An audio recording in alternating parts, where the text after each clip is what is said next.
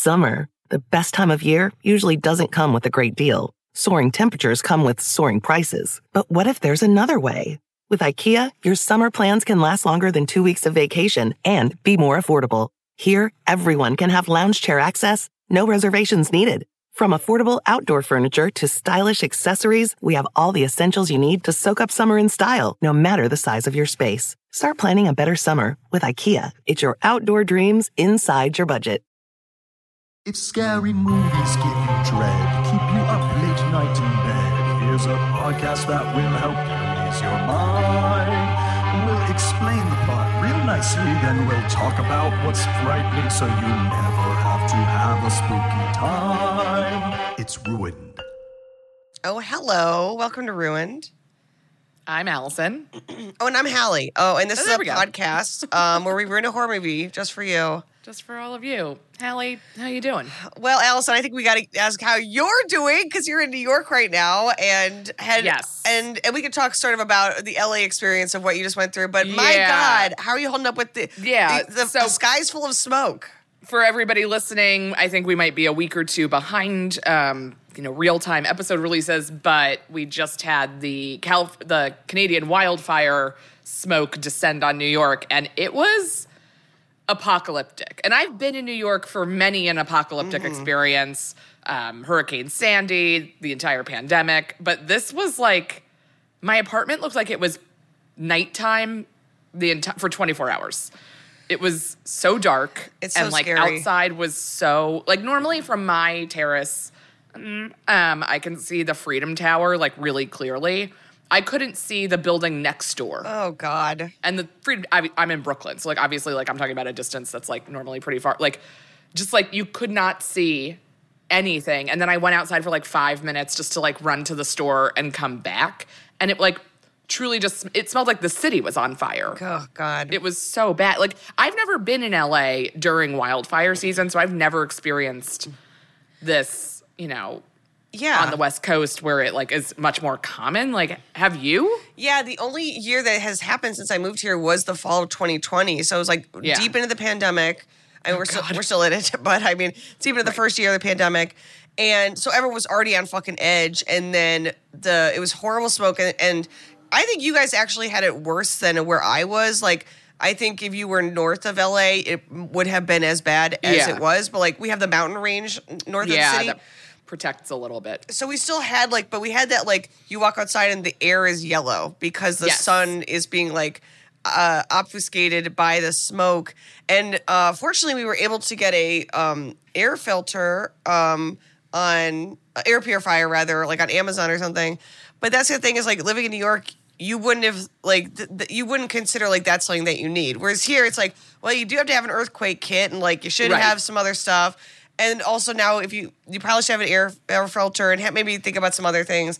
But for you guys, it's just not something that you would have. I mean, you guys have hurricanes, obviously, but but that's not exactly as airborne. I thought about getting an air purifier during early days of COVID, just being it's in the air. Will this help? I don't know that it does for something that microscopic, but.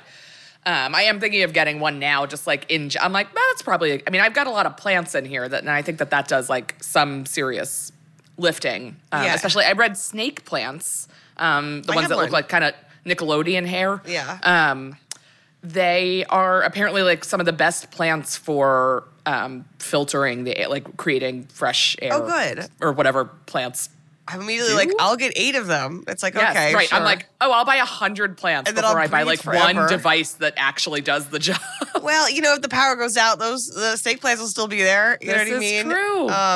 But I'm so sorry you guys had to deal with that. It was, just scary to watch. Yeah, the skyline of the city, I'm sure, did not help keep things moving. I feel it's just it all just kind of sat here, but. I left and came back, and now it seems fine. Good. And the AQI, whatever it is. You have the number that we were all freaking out about is back down to normal levels. So I'm all right, the sun's out. Yeah. Feels like we can breathe, but whew. Yeah, I'm very sorry you guys had to deal with that. It's so scary, and I just feel I have asthma, so it wasn't that bad with the there, but you never know, and Yeah. I think it's like just this really, the psychological strain of it, in addition to anyone who's dealing with any sort of chronic illness, it's just like, I don't know. It's bad. It's bad, obviously. People who deny climate change being I know.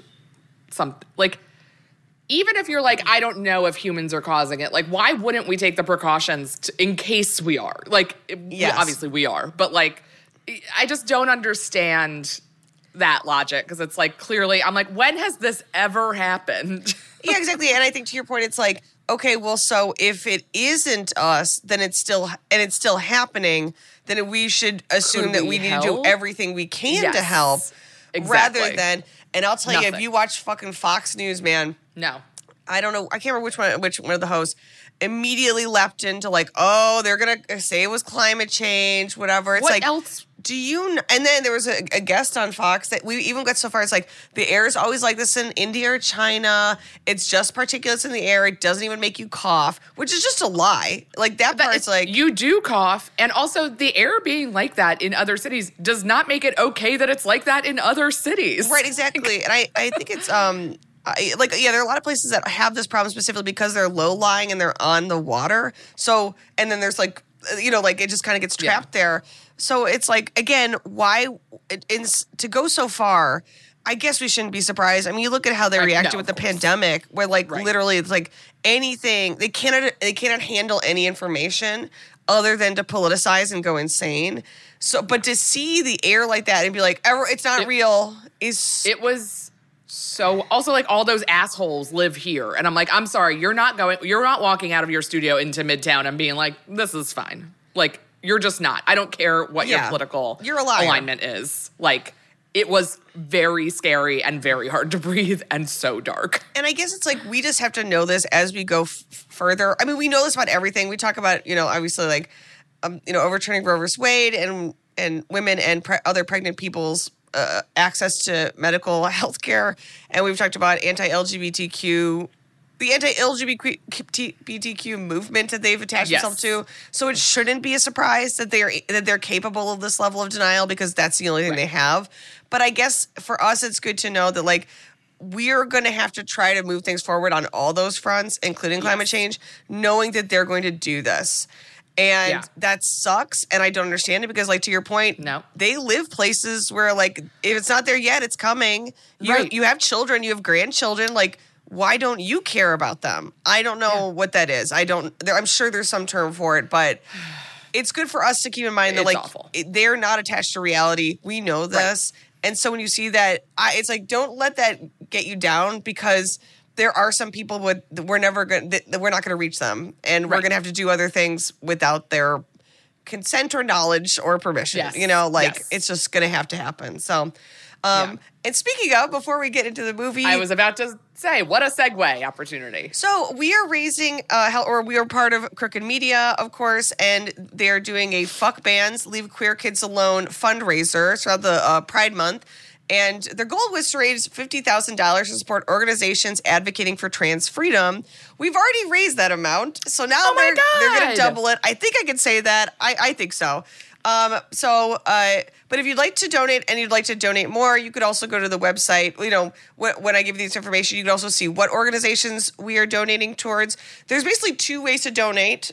You can go to votesaveamerica.com/fuckbans.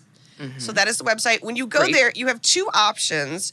And I'm not part of the political part of this, so I'm just saying there are two options. You can either donate to nonprofit organizations, or you can donate to the political impact part of Vote Save America that donates specifically to candidates.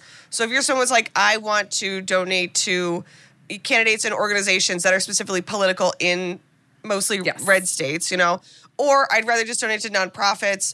Either is totally fine. They just have this demarcated. Both important and very helpful. Exactly. So it's up to you. If you want to make a nonprofit a donation, it is tax deductible. I think that's why they had to set it up that way. And if you don't care about that, you take a look. We, of course... sorry, go ahead.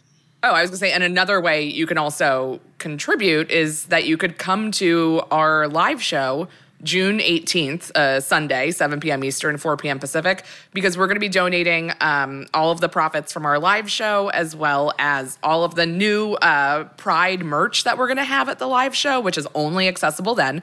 And I think also we've got tipping. You could just that's just another way if you're I just want to donate $3, there's a way to do that. So you can get tickets at moment.co/ruined. And the movie that we're doing is Beau is Afraid. Yes. From a truly genius director, director Ari Aster, director of Hereditary. If you haven't listened to our Hereditary episode yet, please do. One of our favorites.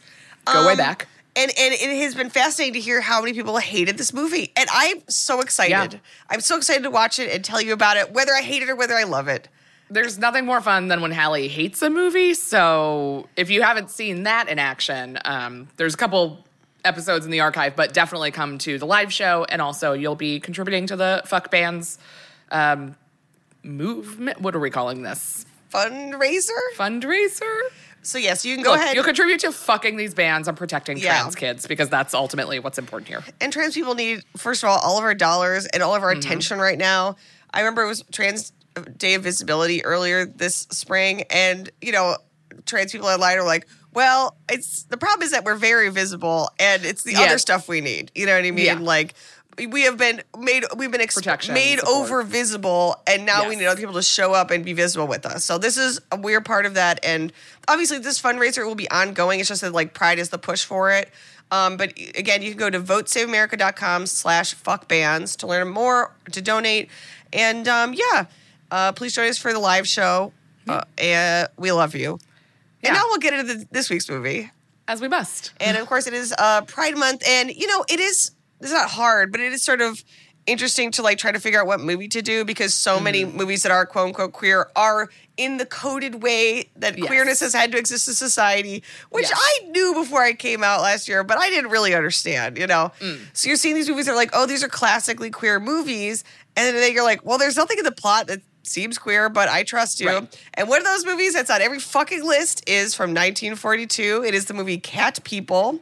This has got to be the oldest movie we've done. This is from 1942. I believe it is the oldest that we've done. I don't think we've done anything else even remote. I think the 70s is what we go back to for the most part. Yeah, it was the Crazies might have been the old one. Yeah. So this is directed by, and somebody called me out for my pronunciation of the French names in Knife and Heart, and I'm so sorry to every French person, because I'm going to do it again. This is directed by French. Jacques Tourneur. Nailed it. And it was produced for RKO, and it was written by DeWitt Bodine. And those are such so good 1940s show business names. When I was watching the trailer and it listed all of that, it's Jack Holt. And it's that's so such good. A 1940s actor's name. And I want to say DeWitt Bodine, the screenwriter, his full name is Homer DeWitt Bodine. It's it's so good. It's so good. And this movie, I will say, is so queer, and it is sort of classically seen as a lesbian story about a woman caught between conventional marriage and perhaps her own animal nature, that should she unleash it, it will destroy this fantasy of a heterosexual life she's built. Been there, girl.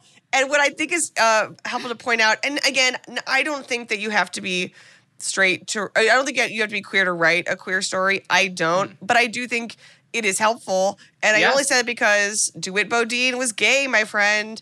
And I feel like you could feel it. Right. He lived with an American actor. His name was Val Dufour. Val Dufour. Man, these names. So again, an era in which obviously people were having queer relationships, they were queer, but it all had to be behind closed doors. It had to be hidden. People had beards. People were, in order to work in Hollywood at all, there's sort of the glass closet, So it is from that era, and seeing it now, it's oh yeah, no, this feels very queer to me. This is absolutely belongs on all these lists. And so I couldn't be happier with this movie. I loved it so much. And of course, we always like to have Allison watch the trailer before we do a movie. Allison, what were your thoughts about the Cat People trailer? I mean, I'm first of all loving a movie with a cat. I just really absolutely. I'm just like, as a cat person. should we watch this? But yeah, it's very sexy. Yeah. And yeah, I'm just like, oh, someone's a cat or a cat's a someone, and that sounds great. I was very in. Oh, good. And we also like to take a baseline scary. Allison, how scary do you find the concept of turning into a cat?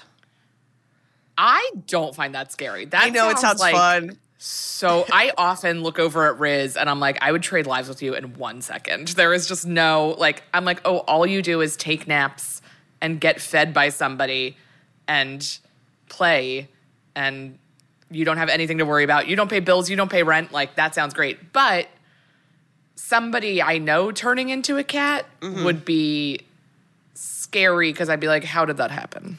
And they sort of try to they create a mythology that I really enjoyed in this movie. I'm excited. And I guess like the larger, cause like, cats is more manageable, and even in the movie the animal sort of avatar that is sort of, you know, the movie plays with is Black Panther. But there is something like how scary do you find the concept of turning into a monster?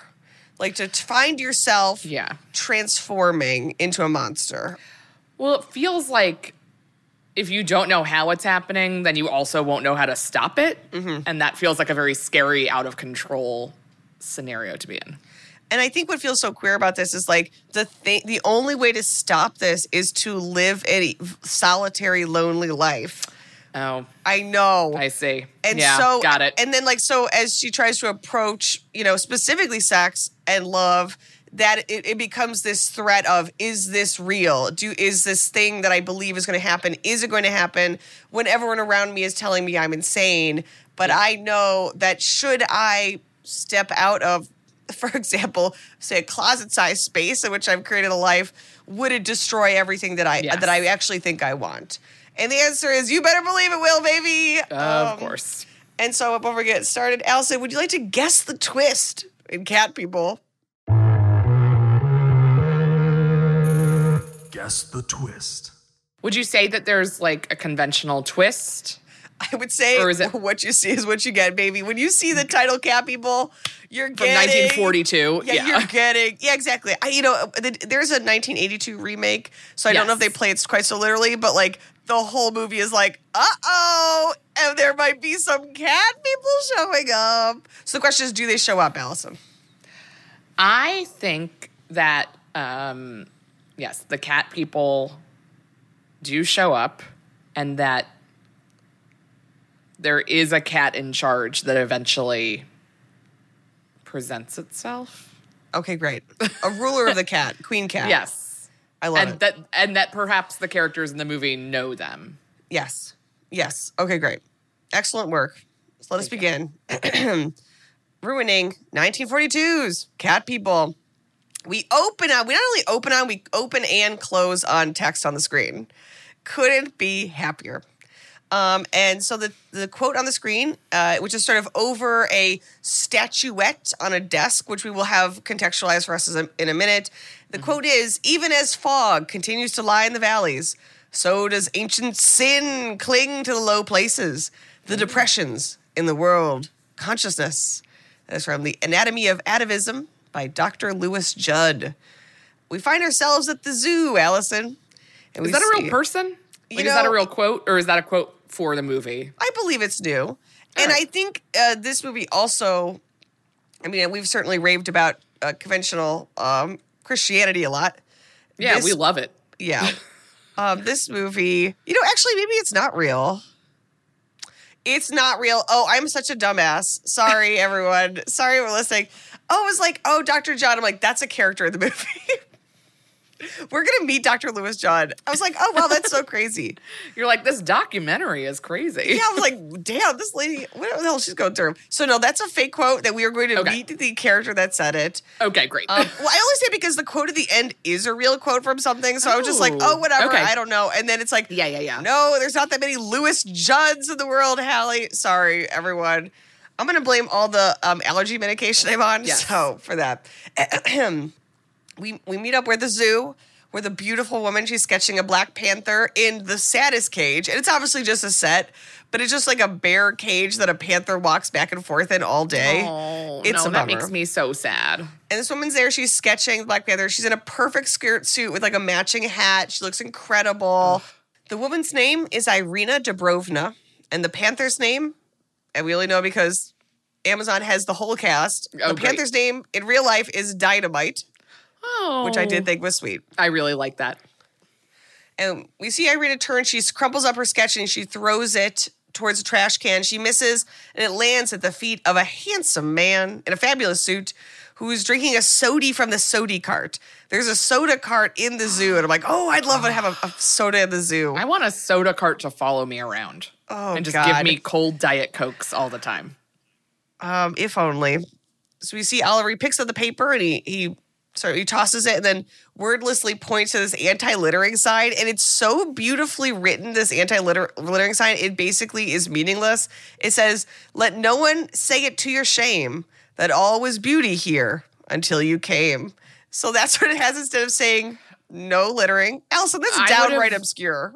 I would have not figured out what that means. I think we're just dumber. I don't think we're like just the dumb. dumbing down of America, but I mean, I'm just like, we in particular are dumber. The two of us are stupid. Absolutely. We've been dumb.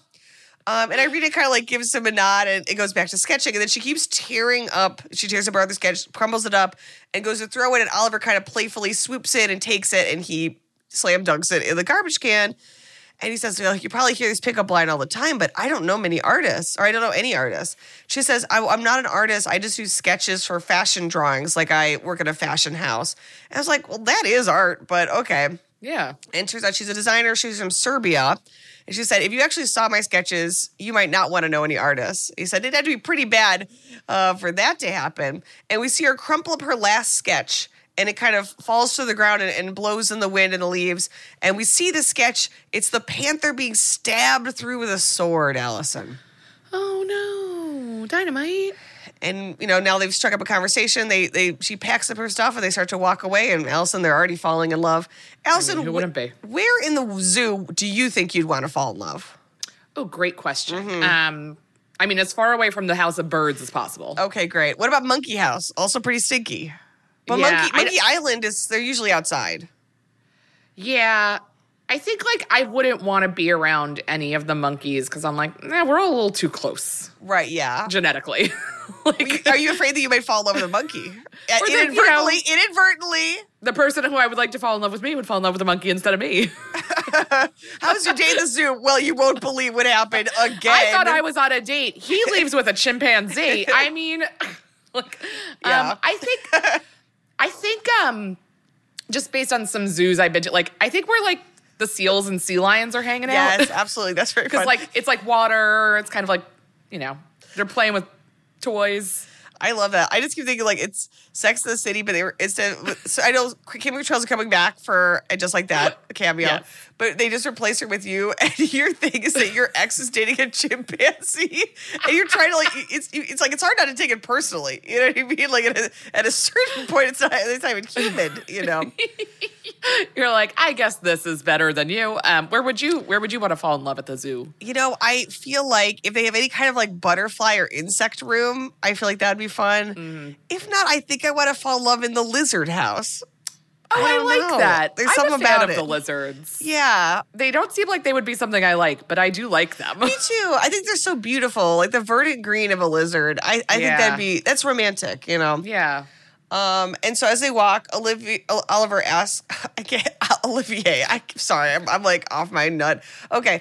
As they walk, Oliver asks Irina can I write you a letter asking you out to tea? And I'm like, oh, it's the 40s. Ugh. And she says, Courtship. she shakes her head and she's like, okay, well, can I write you a letter asking something else? She's like, you don't have to write me a letter at all. This is my house. We can have tea right now. And she invites him up. I was like, oh, okay. Daring. And he says, oh, you're making this too easy, aren't you? So they go up and she's about to open. So she's in the brownstone and then her apartment door is up a flight of stairs. Mm-hmm. And she says, I've never had anyone over yet. I have no people at work, I immigrated here, but you're the first actual friend I've made out in America. And I am bringing you right home, aren't I? Wow. But they clearly have a vibe, and I was like, good for you. You are a modern woman. It is the 40s. You might be turning into a cat person in a minute, you know? And he walks in, and he smells the air, and he says, what's that smell? She's like, oh, it's my perfume, Lalage. And she's like, I spray myself with it every day. Maybe it's sort of in my apartment. I probably like it too much, you know? And night falls, and we cut to just hardcore fucking. No, I'm kidding. It's the 40s. Wow. We don't even see any of that. I was like, wow, bold for the 40s. No, we see them. I think the intimation of sex is like he's smoking on the couch, and Irina's sitting at the window humming in the pitch darkness. And I think we're supposed to think like the sun went down, and like they've just been like talking, and we could hear the lions roaring from the zoo because she only lives like 2 blocks down. And he says, "Does it bother you, that sound?" She says, no, my neighbors complain about it sometimes. But I'm like, to who? The lions? Yeah. But she says, but to me, to me, it's like the sound of the sea, natural and soothing. I like that. I like that too. And she says, but some nights I can hear the panther and it screams like a woman. And I don't like that. It's like, okay, yeah, that would be bad. I mean, I wouldn't like that either. So she cleans up the tea. She turns the light and says, I'm so sorry. I didn't realize how dark it was in here. And he admires the statue. So this is a statue we saw over again, the fictional quote that I just realized was fictional. And it's a statue of a king on horseback holding aloft a sword. And impaled on his sword, Allison, you're not going to believe this. It's a panther. It's a big cat. Oh, boy. And he says, what's this crazy statue? She says, oh, it's King John of Serbia. He drove out the Mamelukes, and he freed the people. And Oliver's like, yeah, well, why is he impaling a cat on a sword? He says, and this is the story, Allison. This is like where we're starting out. Irina says, the Mamelukes came to Serbia a long time ago and enslaved the people. At first, the people were good and worshipped God in a true Christian way. But little by little, the people changed. When King John drove out the Mamelukes and came to our village, he found evil things. People had bowed down to Satan and said their masses to him. They had become witches and were evil. But King John put some of them to the sword, but some, the wisest and the most wicked, escaped into the mountains. Okay, so just to clarify. Mountain cats came to the towns. I don't know. Okay. The Mamelukes, Mamelukes came. I don't know if they themselves... like a cat? No, I think they're some sort of people, but I don't know then. The intimation is they came in and started worshiping the devil, and then I guess the devil gave them the ability to become cats. Does that Are we sure that it's not just like the cats made the people worship the devil? That makes sense.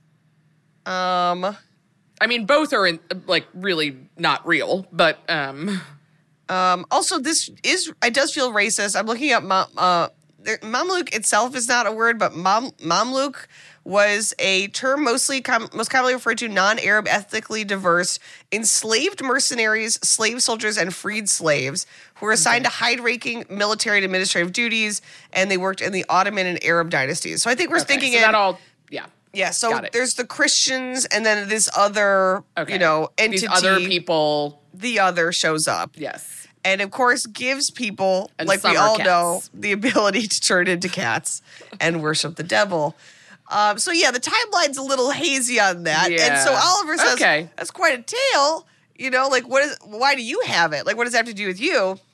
And we see Irina's face fall, and she says, the legend of the wicked ones who escaped it haunts my village. And the clock chimes, and Oliver goes, well, okay, it's getting pretty late. You know, I'm probably going to head out after that.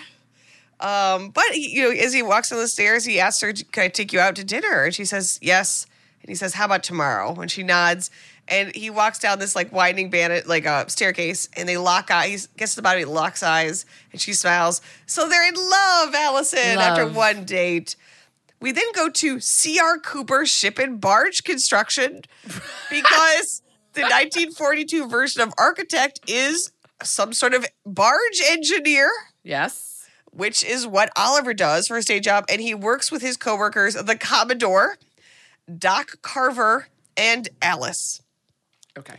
And all of them hear him meowing, and they turn, and on his drafting table, Oliver has a kitten in a shoebox filled with newspaper shredded up. Okay, that's okay. I guess that's what they like. I was like, that's probably was the fashion at the time. I don't know much about it. And Al scoops it up, and everyone's like, "Oh my God, you got a kitten, Tiny kitten!" And so everyone says, "Ooh, Oliver must have a girlfriend because girls like cats." And I guess. I mean, I'm proving the rule, so I know exactly. I was like, also, I can't have cats because I'm allergic. But boy, this cat's cute. I mean, kittens. And they're a whole other deal. And Alice says, "Oh, so is she really your girlfriend?" And he says, "Well, not yet, but we've been on one date, and I'm in love, so we're probably gonna get married at some point."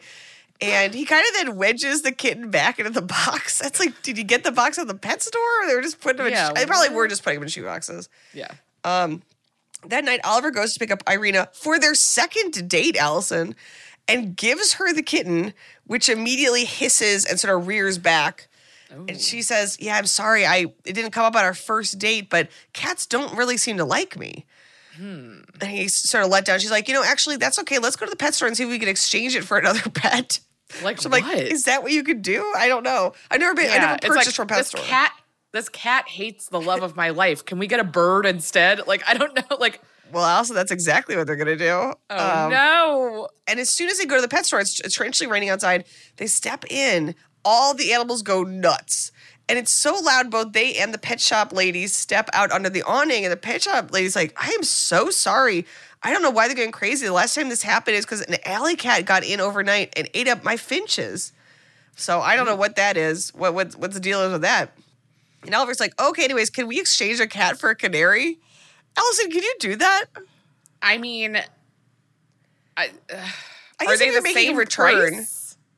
Let's say it's a flat exchange. I guess you could. I guess you could.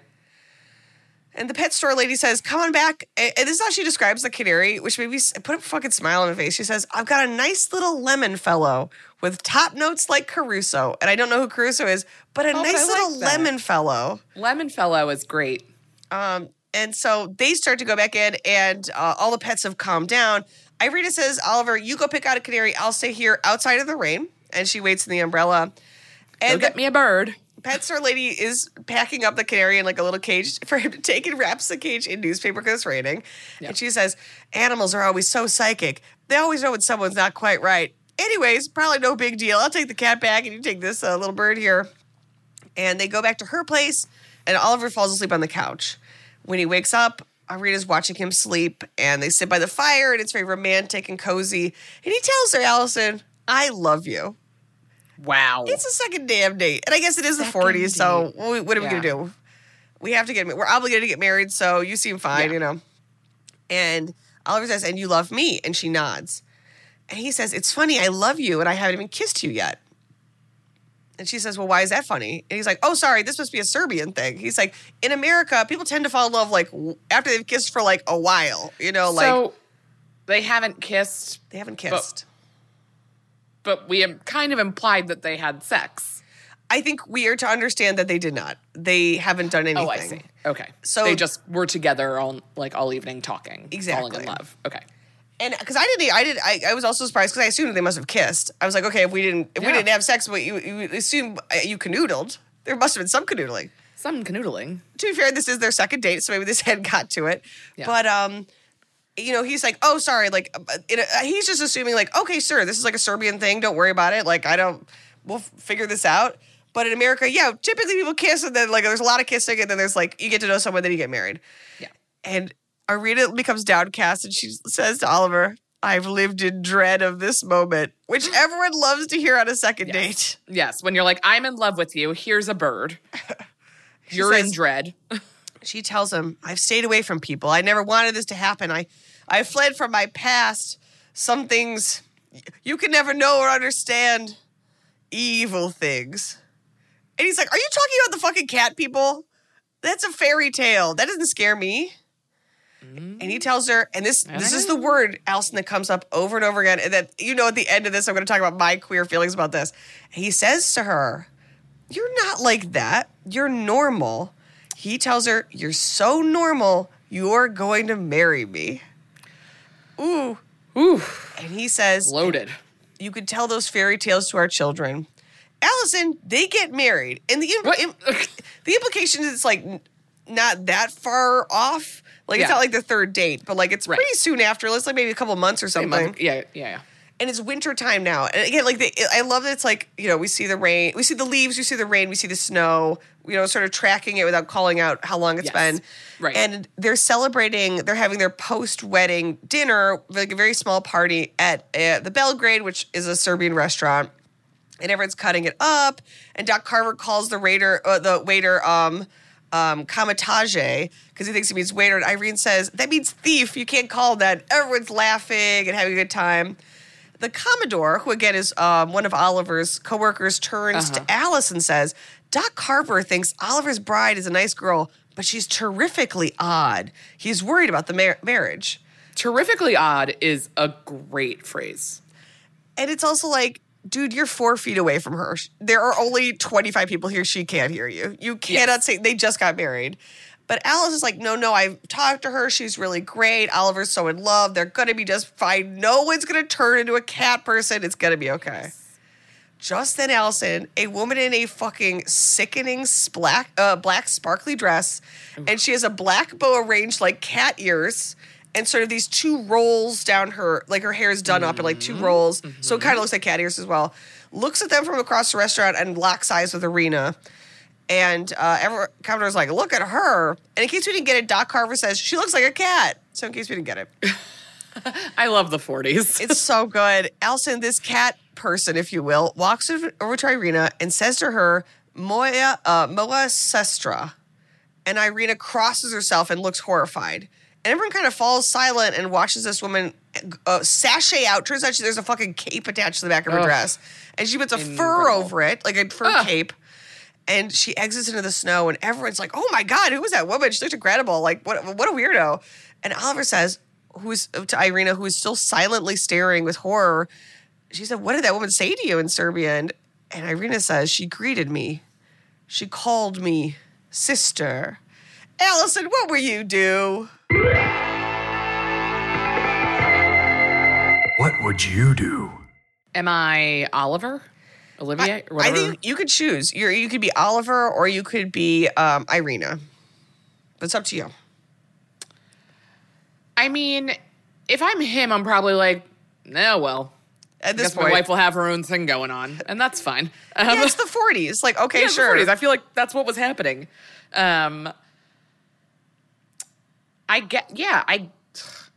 Clearly there's cat stuff happening. Yeah. But would that be enough for you to?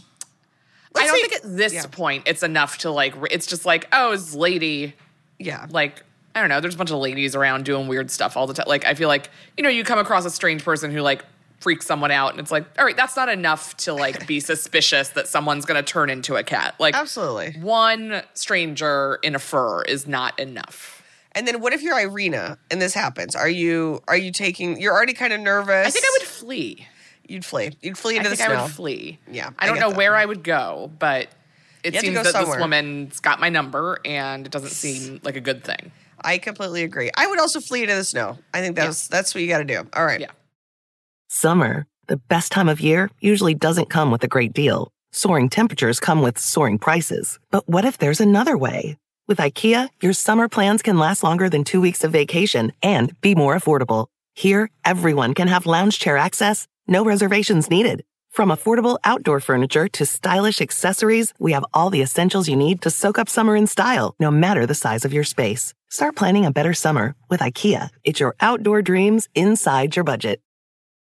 Want to make Mom's Day? Get to your Nordstrom Rack now and score amazing deals for Mother's Day, which is Sunday, May 12th.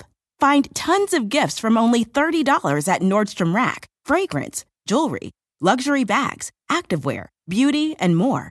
Save on Kate Spade New York, Stuart Weitzman, and Ted Baker London. Great brands, great prices. So shop your Nordstrom Rack store today and treat Mom to the good stuff from just $30. She says, Oliver, you saw what she looked like. And she's like, oh, my God, you're telling me she's one of King John's cat people now? We've talked about this so many times, you and those cat people. And we've talked about this so many times. It's very funny. And it's like, okay, yeah, you're going to talk about it a lot because this is the basis of your marriage, basically. So the work gang drives them home and drops off Oliver and Irina. And as soon as they drive away, Irina's sort of silent and sullen. And Oliver says, what is it, Mrs. Reed? And she tells him, I want to be Mrs. Reed fully, but I need time. He's like, well, you are Mrs. Reed. We just got married. She's like, no, Right. what I'm saying is I need you to be patient. I need time before I can do that stuff that we're supposed to do tonight. Because I know it's been a couple months, so I know that we haven't done much. So They still, we're assuming they haven't really had sex yet, or Allison, I think we're to think they have not even kissed. Which I just feel like, I know it's the 40s, but come on. Come It's not the on. 1840s. It's not the 1400s. But she at says, least a peck, a and hug. here's the queer quote. She says, I need to have time to get over feeling like there's something evil in me. It's like, girl, okay, but like, what's the plan? How are you going to do that? What's the path forward, you know? But, Oliver's like, do not worry. I don't feel any pressure. I'm in no rush. We got all the time in the world, baby. Like, it's totally fine. But it's to the point where she does not want to sleep in bed with him. So he has to sleep on the couch. And they retired her bed. They can't have a 2-bedroom? Yeah, can't you do the Lucy and The Desi? twin beds? Yeah, twin beds. At least you're in the same room. You can hold hands across the gap. That sounds nice. She puts on her robe and her pajamas, her like nightgown and robe, so she's now more dressed than she was at her own. Yeah. Like it's like a nightgown that has looks like a white collared shirt. Over it looks like a full-length dress. It's incredible. And they have elegant pajamas and robes of kind of Amazing. the 40s and Oh, yeah. 50s are just like, there's nothing more chic. And she has like these incredible like skirt suits, like a black like sort of like wrap top. She looks incredible. The fashion is incredible. And they have this awkward like, but she goes into the bedroom and shuts the door, and Oliver knocks and tells her goodnight. And we see her almost open the door to let him in until she hears the feminine screams of the panther from the zoo. And her hand drops from the knob, and she whispers, good night, Oliver. A few weeks later, Irina stops by the zookeeper, who is one of these, like, much like we've discussed in previous movies. Say, for example, the owner of the gas station. The old crotchety town kook who's going to warn you about what's going to happen. The zookeeper is that character where he's sweeping out outside the panther cage. And she says, oh, I just love to see the panther. I love coming here. The panther's so beautiful. He says, no, he's an evil critter. She says, excuse me? This is the zookeeper. Like, critter. Yeah, it's like, don't work at the zoo if you think some of the animals are evil, first of all. Yeah. Also, the word critter, really quick. Have I talked about this on the podcast? The graffiti on the Puss in Boots. No. One of the subway ads in one of the stations was for Puss in Boots 2, I guess, which is like an animated movie about Puss in Boots. And somebody graffitied on it and wrote, I would fuck these critters. Oh, my God. It's so funny. That's so funny. The word critters now only has that association for me. Now this is as funny, but I always brought to mind during the pandemic, I saw my favorite graffiti, which is that somebody spray painted on a wall. It says, I just want my stimmy. And I did think that was great. Graffiti. So the zookeeper goes on to tell Irina, he's like, in the book of evil cats. He says, in the book of Revelations. That's coming up. Oh, yeah. He says, and the beast which I saw was like unto a leopard. Like unto a leopard. Yes, ma'am. Like a leopard, but not a leopard. I guess that fits this fella. So he's literally saying this is the beast from Revelations at the zoo. It's like, why is he even at the zoo then? And she walks off, and the zookeeper says, congratulations on getting married. Because she, he knows her from coming every fucking day to the zoo to look at the panther. The cats. Back at home, we see Irina sketching outfits and humming a song, the same song the zookeeper was singing. Her canary starts singing back, and Irina goes over, and she reaches into the canary's cage, and similar to like a cat batting a bird, kind of tries to grab the canary, and it has a heart attack and drops dead. Not great. Allison, she puts the canary's body in a shoebox. She takes the little corpse to the zoo. She takes it out of the box, and she hurls it into the panther's cage. Okay. And then she runs back home. Back at home, Oliver pours them a sherry, and Irina's distraught because he just thinks, oh, the bird died and you buried it or threw. You could actually throw your pet away in the New York trash, but you have to label it as such. So you could hypothetically put out, say, a dead dog. It has to be obviously in a bag, and you have to write a dead dog on it. I know. But also it's like, where else are you supposed to, if you don't have a car? It's like, yeah, like what do you do? You can't always have. And like to go to a pet, I think they make you pay for it. I mean, like if you like or want them cremated, like it's not free. Riz, cover your ears. Sorry, not you. You're never gonna die. You're gonna be stuffed and mounted in the Smithsonian under the best cat section. World's best cat. And he's like, look, I know you're really sorry, but I know you're really sad about the bird dying, but it was his time. And she says, no, it's not that. She turns to Oliver and again gives this like trapped lesbian speech where she says, I envy every woman on the street. They're happy. They make their husbands happy. Oh, they lead normal, happy lives. They're free. Oh, my God. Are they, Irina? This seems like a little bit of projection here. Yeah. But again, normal, wanting normalcy to lead a normal, happy life. And she admits to him, the bird died when I was trying to grab it in my hand. And he's like, okay, the canary was afraid of you. I had a rabbit that hated me, which I thought was a very funny line. Very funny. It's like, I had a rabbit that hated me and I turned out fine. Like, what, was it talking shit? Like, how did you know? Yeah, it's like, this son of a bitch. But she tells him about going to the zoo and throwing the canary in the panther cage. And she says, I had to do it. That's what frightens me. And then Oliver takes a very progressive, like, stance during this movie, which I really appreciate. He's like, I've been trying to like joke you out of this thing. It seems like you're obsessed with these like cat stories. But I see now that the issue is not the stories, it's that you believe in them. So we need to get you help. We need to get someone for you to talk to. Okay. And we see this is a more progressive and advanced position than many of the men in contemporary movies have had. And, and he says, Irina looks over at the King John statue and he goes, nope, not that kind of help. No, we're not going to stab the panther, okay? He says, we need to face this together. We need someone who can find the reason for your belief and cure it. That's what we need, a psychiatrist. Allison, I was like, okay, it's someone in a horror movie, even like finally now wouldn't go to a psychiatrist. Right. Someone in this movie is like, we got to find somebody because we got to figure this out. We need a professional. We need to work on this. Yeah. That's great. Unfortunately, good for him. Yeah, unfortunately, when they do find a psychiatrist, we cut to Irina, and the psychiatrist is immediately hypnotizing her, first session. Okay. And this is, of course, Dr. Lewis Judd from the fictional quote at the beginning of the movie. Real person, doctor. Yeah. Real to me. I mean, real in the movie. He tells hypnotize Irina. He goes, so you were telling me about the cats? And clearly, like, in her hypnosis, she's also just been like, and the cats and the cats. The cats and the cats and the cats and the cats. And she says, the cats torment me in my dreams. I have no peace, for they are in me. And Dr. Judd repeats it, in me? But she doesn't reply.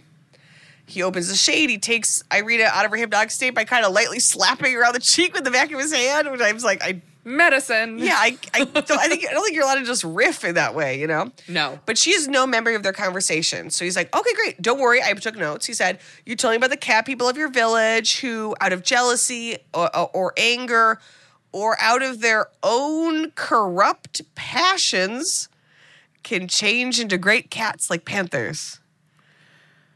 And I agree. A panther is a great cat. Let's give it up for panthers, Allison. Let's round of applause for all these great cats out here. Riz just looked up at me. It's like he knows we're talking about kitties. But yeah, panthers are great cats. He said if one of these women were one of these proposed cat persons, who hypothetically, and this is all women, he said if one of these women were to kiss her lover, fall into his embrace, she would be driven by her own evil to kill him.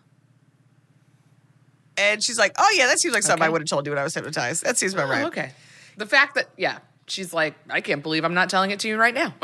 And he says, okay, so here's what I've got. Obviously, like, this is from some trauma in your youth. Like, this is about, like, the village you were raised in, the stories that were passed to you. Here's some things that I think probably led to this. One, your father died in a mysterious accident in the forest before your birth.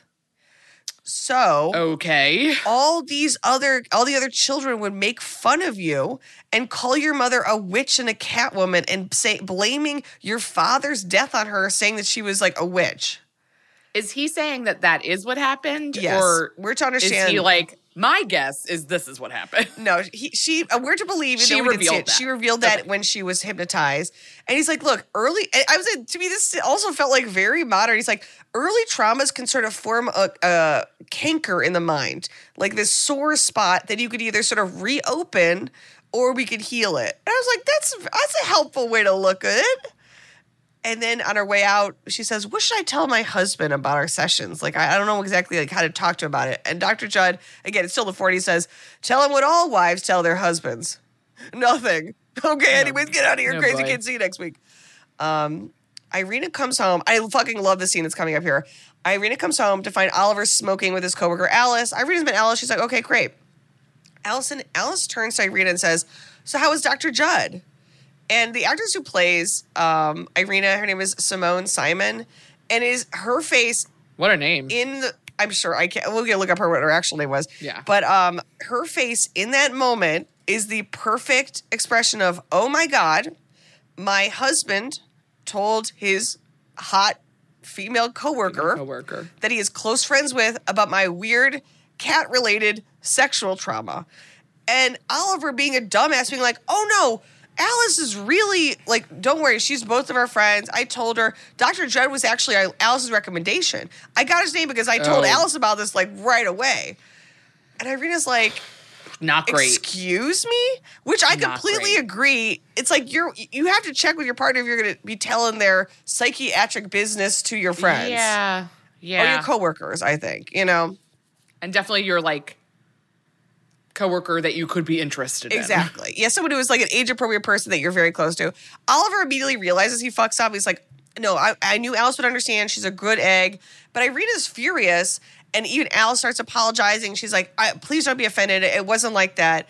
And Irina says, basically asks her to leave. So Alice leaves, again, apologizing, and Irina yells at Oliver, like, why would you tell her that? She's like, I'm telling you, Alice understands everything. She's a dear friend. And Irina says, well, there's some things even a woman doesn't want other women to know. Of course, that night, they're still sleeping separately. So Irina gets up in the middle of the goddamn night. You know where she's going, Alice said? That's right, she's going back to the fucking zoo. And she's at the zoo, and she's pacing outside the gate in, like, the panther is pacing in the cage. So they're sort of, like, paralleling each other, right? Yes. She gets back. Oliver's up and is terrified because he's like, I woke up and, like, the door, like, the bedroom door was open, you weren't there. Also, like, the answer, where were you? The zoo at night. Like, pacing around, yeah. You know, like a cat would. And she's like, I will literally do whatever you want. Whatever. And she's like, I don't want to fight about this. And she says, please do what you can to never make me feel jealous or envious. And we realize it's not simply that she was upset, is that she is also afraid her feelings of jealousy or envy will trigger her transformation to a cat person, which is really hard to then be like, I'm going to restrict myself to certain emotions. Yeah, because they're not within your, like, you can't control if you feel jealous or envious of somebody or something. Like, it just isn't really, you can, like, recognize that and try and mitigate it, but, like, if you feel that and you think that's going to turn you into a cat, girl, you're about to be a cat. Girl, you will be a cat, 100%. At work, sometime later, Alice sees that Oliver's looking really miserable, and Oliver confesses that Irina has stopped going to Dr. Judd, and she didn't tell him. So she stopped seeing the psychiatrist, and he's really upset because he's like, and he says to her, he's like, I'll be honest, I don't think I've ever actually been unhappy before. Like, I just kind of went through my life, and we got married, and now I was like, I don't know how to resolve this. I've never actually been unhappy. Like, and now that I look at my life. Alice starts crying, and she says, I can't stand to see you unhappy. I'm in love with you. Of course she is. Yeah, but she says, I know you're with Irina. I know you guys are in love. And he goes, well, wait 1 second. Well, hang on. And he says, I don't know anymore if I know what love is, and I don't know if I love Irina. And Alice says, I know what love is. It's two people coming together and sharing a life and being honest and not having any weird stuff about cats. I'll tell you that much. And Oliver says, wow, like, you've given me a lot to think about. Wow. He says, sometimes I feel like Irina and I are strangers. And Alice takes his hand and says, oh, Ollie, you and I will never be strangers. Meanwhile, Allison, Irina is, you guessed it, back at the zoo. Oh, good. And she's found a zoo. Glad she's there. The zookeeper, nothing to worry about. The zookeeper has left his key in the lock of the panther's cage. And so there is this moment. This guy's not helping. He is a terrible zookeeper, first of all. That's like the number one thing you shouldn't do. That's it. That's priority one is like, okay, once you're like, okay, the animals are all alive, it's keeping them in the enclosures that they live in. And the like, people could get to the outside of the cage area by stepping over a little fence. So, like, it's not like there's a moat or anything. Like, it's like the door will open and the panther could just leap over the fence. Yes. But she doesn't open it, Allison. She takes the key out and she gives it to the zookeeper. And then she turns, and standing behind her is her therapist, Dr. Judd. And he says... He's at the zoo? He's at the zoo. Everyone's at the zoo. Is it night? No, it's day. Okay. It's day. So Oliver's at work, and Irina is not at work. She's at the zoo, not releasing the panther from its cage. And he says, congratulations on not opening it. And she's like, well, I wasn't going to do that. Why would I do something like that? There is, in some cases, a psychic need to loose evil upon the world. And we all of us carry within us a desire for death. You fear the panther, yet you're drawn to him again and again. Couldn't you turn to him as an instrument of death? Why don't you come back to see me? I know you have a troubled mind. She tells him, no, it's not my mind that's troubled. It's my soul. And there's a difference. Allison, do you feel like there is sometimes a psychic need to unleash evil into the world? Yes. I know. Why do we have that? I don't know. It's not good. And even just like separate from, like, sometimes I like just want to start shit. I feel like that's the same instinct, like where I'm like, sometimes I'm like, I just want to unleash some chaos and like make something worse. I don't like, I like almost never, ever, ever even think about acting on it, but it is like a human instinct. I get that. There was yesterday, and I think you'll understand this as a comedian, but there is this, I think that, that's also a huge part where you're just like, it would be funny if things got worse. Like, someone at work, and it was like, it would be in a funny way, but it was like, ooh, I just want to like bully this person in a really funny way and make a bit out of it. But it was someone whom that like, I know that they wouldn't enjoy that. Like, there's some people you could do that with, and you could kind of, then you could sort of be mean to each other and joke.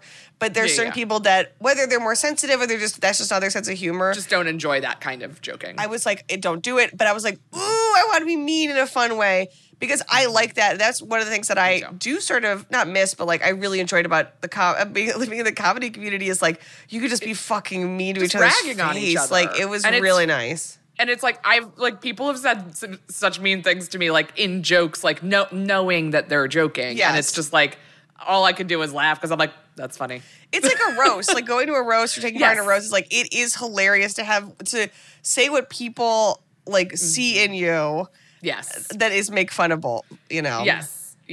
So yes, I believe in that instinct to like, maybe not unleash evil on the world, but certainly to shake shit up a little bit. I mean, what a treat. Yeah, we wouldn't unleash a panther, but don't we all have a panther inside? And doesn't that panther want to occasionally be a bitch, in whatever way that looks like? She kind of like abruptly leaves the conversation with Dr. Judd. At home, Oliver confronts Irina and says, hey, I want to talk to you. You're not being frank with me. I ran into Dr. Judd, and I feel like this is how couples grow apart. I really want to sit down and talk and be like, what's going on? Yeah. But then it is like, that's all very like, again, thoughtful, and he's trying to be smart and open. And then he makes a huge mistake. He says, it's like I told Alice. And everybody goes, excuse me? You told Alice this?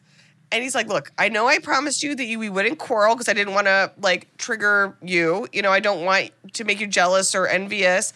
So I'm going to go to work. Now it is nighttime. And apparently they designed barges around the clock. These barges have to be made, Allison. I mean, get those barges out there. These barges aren't going to design themselves. And he says, I'm just going to go do a little work and then come back. And when I'm calm in the morning, we'll talk about this, okay? I don't want to have a fight. He goes to the office, but there's a cleaning lady, Miss Agnew, who is mopping the, what's the door where it turns in a circle? Revolving? A revolving door. Woo! The door where it turns. I'm going to take more medication before our next recording. Great idea. Is mopping the revolving door, which seems like that's a hard thing to do. Just going in a circle in it with a mop? Yeah. Well, she's on her hands and knees having to like scoot around in a circle. Oh, I see. So she's Still. and he's like, sorry. She's like, sorry, I'll be done in a minute. You could come through. And he's like, you know what? I'm gonna go around the corner to there's an all-night coffee shop for pie and coffee. And the name of it, at least according to the way it's spelled on the screen, is Sally Lung. Sorry, it's called Sally Lung. Wait, Sally Lung. Sally. And then Lung. Like, someone's last name is Sally Lung. Sally Lung? Like, she's like a character in like a children's anatomy book. Like, oh, hello, it's Sally Lung. Yeah, we're twins. There's two of us. Sally and we Molly turn Lung. breathing air into energy. And I was like, I want to know everything about Sally Lung. That is such a fucking funny name. That is such a funny name. Allison, Irina, of course, calls the office because now she's like, oh, God, I drove my husband off to the office in the middle of the goddamn night. Of course, when she calls, who's up late working? It's Alice. So now she's thinking, wait a minute, he's not just going to work. He's meeting up with Alice, that bitch. On her way out, Alice then exits pretty much after she got the phone call. She sees Miss Agnew, and Miss Agnew says, oh, Oliver's around the corner to get coffee. I just saw him. So Alice is like, oh, great, I'll see if he's still there, and I'll stop in and say hi. So, of course, as soon as Irina gets down there, because she's just like, I'm going to the fucking workplace and confront this bitch. Yeah. She finds them, sees them through the window having pie and coffee, so it does look like he left just to meet up with Alice. Even though that isn't, Right, but it's a bad... It looks bad. It's a bad look. And to be fair, she told him that she's in love with him. He was like, I don't know how my feelings about my wife, but they are keeping it platonic. They are not doing anything. No funny business. Like, he walks her to the corner and was like, do you want me to walk you home? And she says, I'm a big girl, it's fine. And they literally shake hands to say goodbye and then leave. So they're not even hugging. They're trying to, like, you know what I mean? And I think it is intentional. Up. Yeah, like, you're married. I want to, like, you sort that out. Unfortunately, Alice starts to walk through the park because this is supposed to be Central Park, but it looks like it's just shot out a lot, obviously. Yeah. And she hears someone following her. And then suddenly there's this great roar. And when she turns, luckily the bus pulls up and she's able to get on. Okay, great. And as she looks, she sees these trees shaking, but obviously she's being stalked by something, perhaps some sort of cat person, Allison. Cat? Meanwhile, over the zoo, the zookeeper has found 2 dead sheep. And I was like, what kind of zoo has sheep? But he also finds a zoo. That's true. And this is not that kind of zoo. No. He finds a set of bloody paw prints, say of a panther, and as they walk, they turn into high heel prints. Which I love. That. It's so good. I love that. Yeah. So Irina arrives home. It's the middle of the fucking night. Oliver's terrified again because he's like, I did go to work. Oh, I ended up having coffee, but that was my plan. Yeah. And so when he gets home, he's like, I thought you just left. Like, I thought you just fucking bailed. And again, he apologizes like, I'm so sorry we fought. Please forgive me. I really do want to work this out. And she says, I forgive you. And then goes into her bedroom to draw a bath. And he tries to follow her in, but she shuts the door. And then she just sits in the bathtub and sobs. In this very, real way. Like, it really is like she's so distressed and alone and afraid. Yeah. But thinks if I open up to this person, to my husband, the whole thing's going to come apart. Yeah. So that night, Irina dreams of cats and King John with his sword. Mm-hmm. And the next day, Allison, she goes back to the zoo. And the key is in the panther's cage once more. Feels like it's harder to turn down this time. Allison, who will survive? Who will survive? I think only Irina, and she is a cat. Okay, great. Okay. I think that she'll kill her husband and Alice and live her life possibly as a cat forever. Where do you think she'll escape to? Where do you think she'll be making up to Canada? She'll go to New Jersey? I could see her maybe getting on one of the barges and heading back to Europe. Yeah, exactly. I don't know if a barge can cross the Atlantic, but it's, closer at least. Only one way to find out. Somebody tell us. Summer, the best time of year, usually doesn't come with a great deal. Soaring temperatures come with soaring prices. But what if there's another way? With IKEA, your summer plans can last longer than 2 weeks of vacation and be more affordable. Here, everyone can have lounge chair access, no reservations needed. From affordable outdoor furniture to stylish accessories, we have all the essentials you need to soak up summer in style, no matter the size of your space. Start planning a better summer with IKEA. It's your outdoor dreams inside your budget. Want to make Mom's Day? Get to your Nordstrom Rack now and score amazing deals for Mother's Day, which is Sunday, May 12th. Find tons of gifts from only $30 at Nordstrom Rack. Fragrance, jewelry, luxury bags, activewear, beauty, and more. Save on Kate Spade New York, Stuart Weitzman, and Ted Baker London. Great brands, great prices. So shop your Nordstrom Rack store today and treat Mom to the good stuff from just $30. Next time we're with Irina and Oliver, and Alice tags along as a third to go to the museum. This bitch. It's like, read the room, Alice. Yeah. But she's in love with Oliver, you know. So they visit the maritime section. Oliver says, we know that you hate boats and think they're boring. So why don't you go look at the modern art and we'll meet you downstairs in an hour. Even though Irina says, well, I like looking at the little ships. Like, she's like, I want to spend time with you. And he's like, ugh, no, boo, stink. You know, and then as soon as she steps away to go look at the modern art, Oliver's like, oh, Alice, blah, blah, blah. Here's this barge. We know so much about boats. And you see Irina's face like, I don't know anything about boats. My husband's talking to another woman about boats. All I know about is cats. That night, they get separated. When they go downstairs, Irina's not there. However, when Alice starts to go home, we know that Irina has started following her. Okay. Alice lives in a hotel because there's a front desk and she asks for the key to the swimming pool. And I feel like that was more of a setup back then. I do think like people lived in hotels more. Yeah. And like mid-century, like that, especially in the cities. Like, I think that was happening. Yeah, exactly. And it's like, if you're like, I just work and go to my house, like go to my hotel room, that makes sense. Yeah. So she gets the key to the swimming pool, which is in the basement. And the desk clerk has a little black kitten who Alice kind of plays with. And when she goes down into the pool area to change, she doesn't notice the kitten follows her. Alice puts on her bathing suit, and it's incredibly dark in the swimming pool area. And she turns to the doorway and sees the kitten yowling in fright. And she sees a shadow. And Alice said, what does she do? She leaps into the pool. It's like, you see something scary, so you're going to get into water? In a pool. And, like, not just, like, what, like, you can't, like, it's not like, oh, I'm going to swim away. Yes. It's like, not a river. It's an enclosed pool. Unless, I mean, you are more of a swimmer than I, so is your first instinct when you're afraid to leap into a pool? No. Okay. Well, yeah, so I don't know why she did that, but again, you need it for the scene. Yeah. And she's swimming around, and we're hearing like the yowling filling up the darkness in this pool room, and you see like the water reflecting in the ceiling and a shape moving in the shadows, and she screams. And the desk clerk and the housekeeper run down to help, but the figure emerges out of the dark. It's just Irina. She says, Alice, do you know where my husband is? Because I got separated from you in the museum. And Alice says, he must have gone home. Like, we looked for you. We didn't see you. We went separate ways. He's not here. I'll tell you that much. And Irina's like, that's probably what it is. I'll just head home. She leaves, and the desk clerk hands Alice her dressing gown, and they both see it has been torn to ribbons by some kind of cat person. Claws. So it's the middle of the damn night, but Alice calls. People are up and about. I guess it's Manhattan, like it's New York. Like, the city doesn't sleep, so I guess it would make sense. People are out and around. So Alice calls Dr. Judd, and he comes to her building. And Alice says, how much do you believe about the cat people that Irina believes in? Because I've been followed twice, and I swear to God, it was by the cat version of Irina. And Dr. Judd says, man, I'm going to be so rich. All these cat ladies, like, catching each other's crazy. He doesn't believe a word of it. Okay. And he says, let's think about this logically. Why would Irina want to hurt you? And she's like, well, that's the thing. I'm in love with her husband. And he goes, oh, okay. Well, he's like, I think that this makes sense. Like she's sort of influencing how you're thinking. Like you're caught up in this like weird triangle of like fear and like her anxiety. And now you're sort of being affected by it.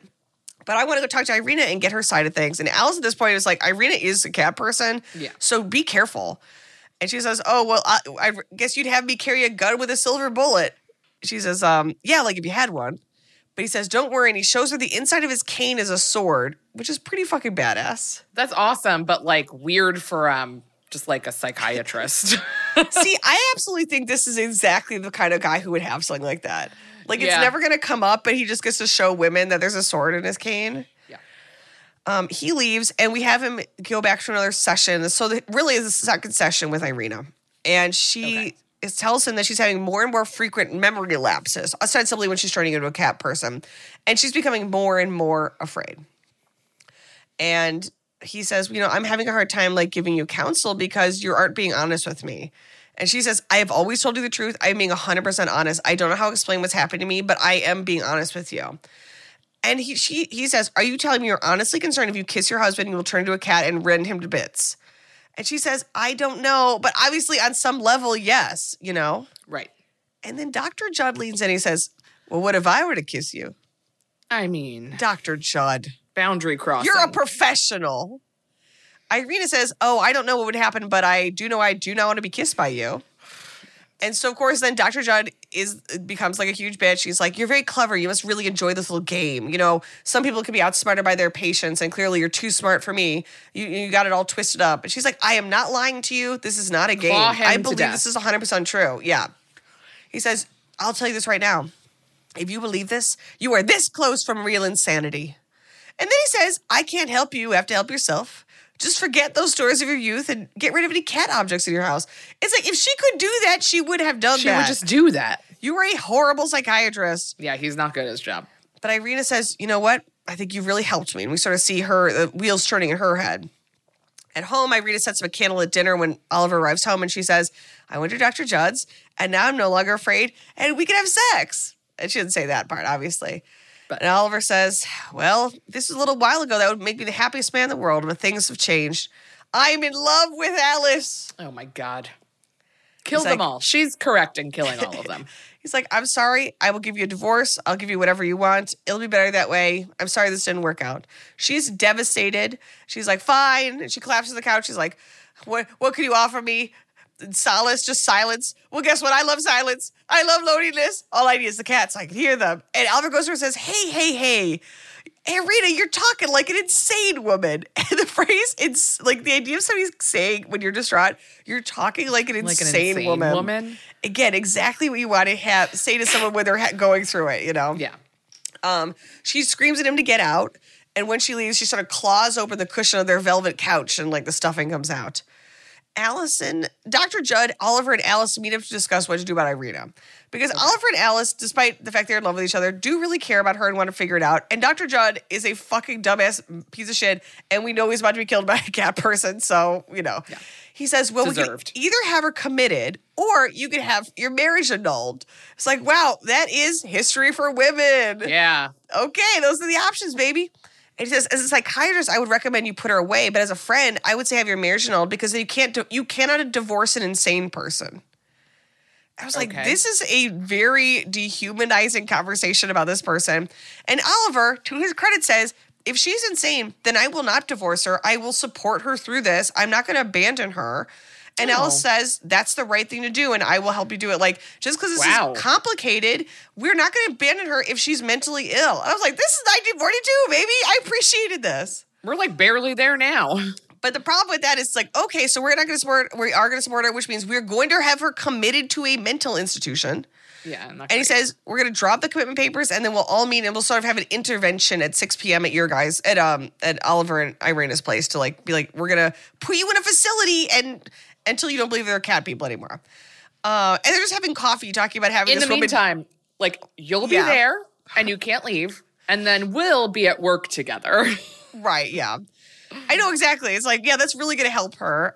But so they go home. They're waiting for her. Irina never comes home, right? And it's late. And finally, Dr. Judd says, I'm just going to go home. We'll talk tomorrow. And Oliver and Alice go back to work on a barge. I mean, are they working like a 90-hour work? I mean, I guess they kind of aren't working during the day. They're like, we're at the museum. I'm walking around. Let's get coffee. And I guess it's cool. Like, you can make your own hours at the barge construction company. I don't know.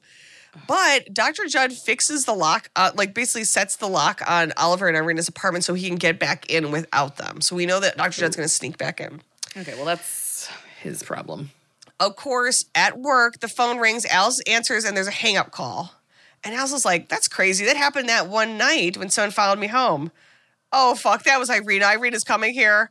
Oh, boy. And Oliver says, get your things, let's go. Alice points and stops him. The door to the hallway was open, and it's now closed and locked. Alice and they hear a growl, and there's a full-on fucking panther in the office. Oh, shit. There's a panther loose at the barge construction company. During night shift. The panther backs them up into the corner, and Oliver grabs a T-square, which then forms, of course, the shadow of the cross. Oh, my God. One true cross, of course. And he tells the panther, in the name of God, leave us in peace. The panther falls silent, and they sort of peer around. It's all dark in the office, and the panther is gone. But when they get down to the lobby, Alice notices that the lobby is filled with Irina's perfume, her signature scent.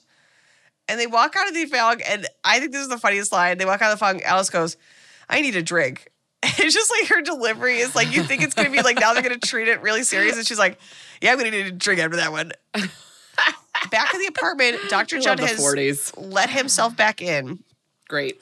Alice tries to call to warn him because she's like, we called you at home and I guess you're just snuck back into our apartment. I don't understand. But Irina is a cat person. Yep. And she is, if she's not here, she's probably going to come there. Irina enters. And Irina goes to Dr. Judd and he basically just fucking puts the full court press on her. Okay. And he says, you know, you live in fear yourself, but I'm not afraid of you. I'm not afraid of your perfume, your hair. I'm not afraid of your body. So don't be afraid of me. And they kiss. Well, Allison, proof's in the pudding here. Irina's face, she kind of has this blank look, and then her eyes start to dazzle, this like very fun effect. And Dr. Judd backs up and grabs his cane, pulling out the sword. And then we see a huge fight in shadow, but it's obviously the actor just holding like a panther mannequin and flailing around. Like the panther's attacking him. It's obviously just like a stuffed panther. Yeah. And it's incredible. It's so funny. He's holding it and he's like flailing and falling down. Of course, she kills him. Yes. And she's able to escape right as Alice and Oliver are running up the stairs. She's able to like hide behind a plant on the stairwell. And all the other neighbors have heard this, so all the neighbors run down, and Irina from the bottom of the stairwell casts one last look up the stairs, just as Oliver did at the beginning. Alice and Dr. Judd, if you can believe it, has been killed by what they believe to be a panther. Bye-bye. They look and they see that his sword cane is broken off, which means Irina got stabbed so badly it's in her body or broke off in her body. They have to find her. I thought it was going to be like, now she has a knife. Oh, God, no. I wish. Fuck. There is a sequel, and I hope it's that she just gets a knife. Yeah. So they go find Irina, and she's, of course, you better believe it, at the fucking zoo again. She has the sword blade stabbed through her shoulder, so she's, like, staggering around. She's still at her heels because she's a woman, and she finds the key to the panther cage in the door, Allison, for the third time. Third time's a charm. Well. Finally, she opens it. And the panther leaps out, knocking her to the ground. She collapses, and the panther then scales and leaps out the exterior wall and immediately gets hit by a car. Oh. Unfortunately, that panther didn't deserve that. I know. And when Alice and Oliver arrive at the zoo, they find next to the cage the dead body of a panther. And the last line of the movie, Oliver turns to Alice and says, she never lied to us. The cat people. And then we end with text on the screen, which is from something that does exist. It is from the Holy Sonnets, John Donne. But black sin hath betrayed to endless night. My world, both parts and body parts must die. Allison, the reason I'm watching this, I was like, this is in a way exactly how I felt coming out. Yeah. Like it was this very visceral, the term I was in my mind that I used is lesbian werewolf, where it was this really bodily experience. Also, like, write that movie, please. 100%. There's a lot of lesbian vampires, incredible, and bisexual vampires, we love it. A lesbian werewolf, that's really how I felt. That's what we need. Yeah, and it was this interesting experience, and I've kind of read other people who came out later, and there was one sort of personal essay I wrote where the person described it as like realizing they were queer was like getting punched in the face.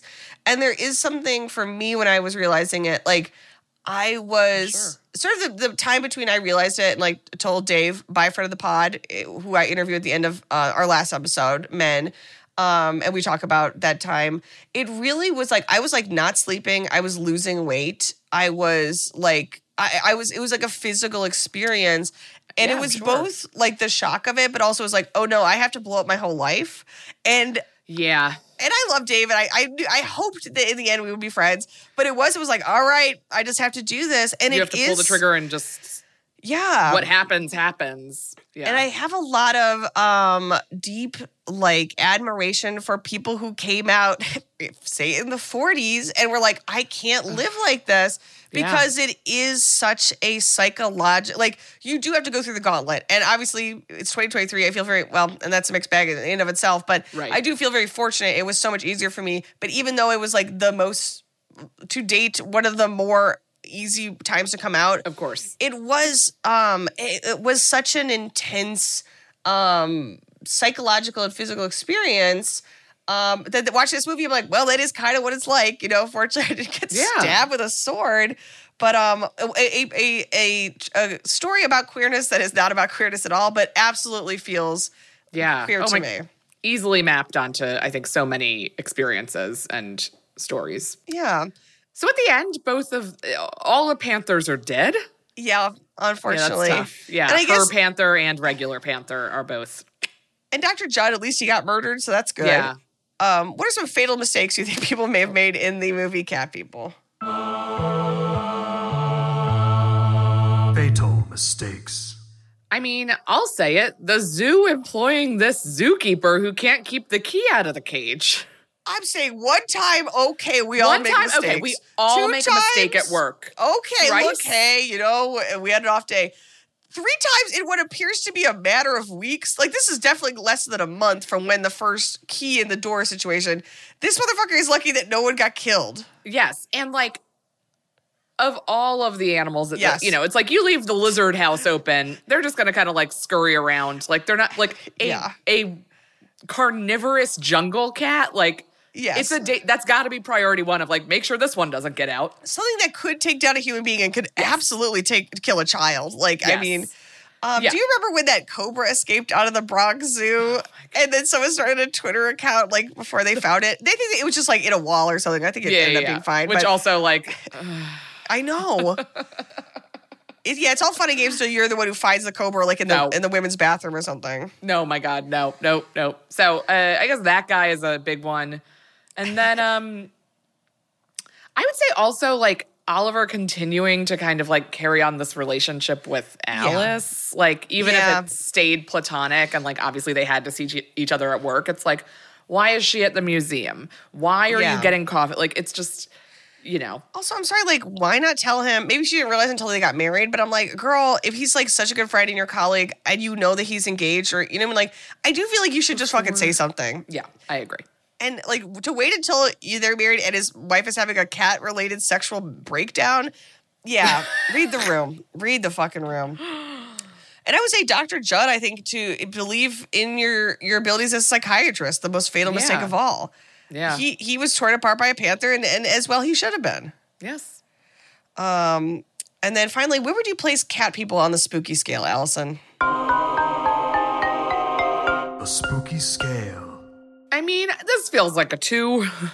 Yeah. Like, I don't even know if it's a 2, but I'm like, I guess something was probably scary.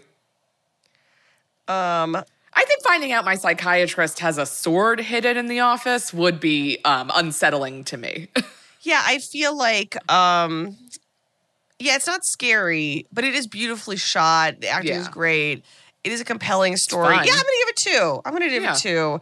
The artistry of it. Yes, absolute 10. And a great movie if you're someone where, like, I can't really watch horror movies. This is a horror movie you can watch. I promise you that. It is more of a thriller. It is a monster movie in its own right, a creature feature, but it is a creature as allegory for a woman's suppressed sexuality.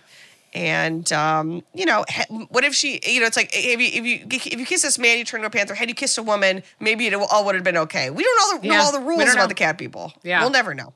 We'll never know. But to you at home, feel free to kiss a woman if you want, or a man, or a non-binary person, or all 3, because it is Pride Month. And I hope everyone's out here shaking ass. Yes. Please, we beg of you. And until next week, thank you for listening. Yes. And please... keep it spooky. Yeah. Meow meow. Don't forget to follow us at Ruin Podcast and Crooked Media for show updates. And if you're as opinionated as we are, consider dropping us a review. Ruined is a Radio Point and Crooked Media production. We're your writers and hosts, Hallie Kiefer and Allison Leiby. The show is executive produced by Alex Bach, Sabrina Fonfetter, and Houston Snyder, and recorded and edited by Kat Iosa. From Crooked Media, our executive producer is Kendra James, with production and promotional support from Ari Schwartz, Kyle Sieglin, Julia Beach, Caroline Dunphy, and Ewa Okalati.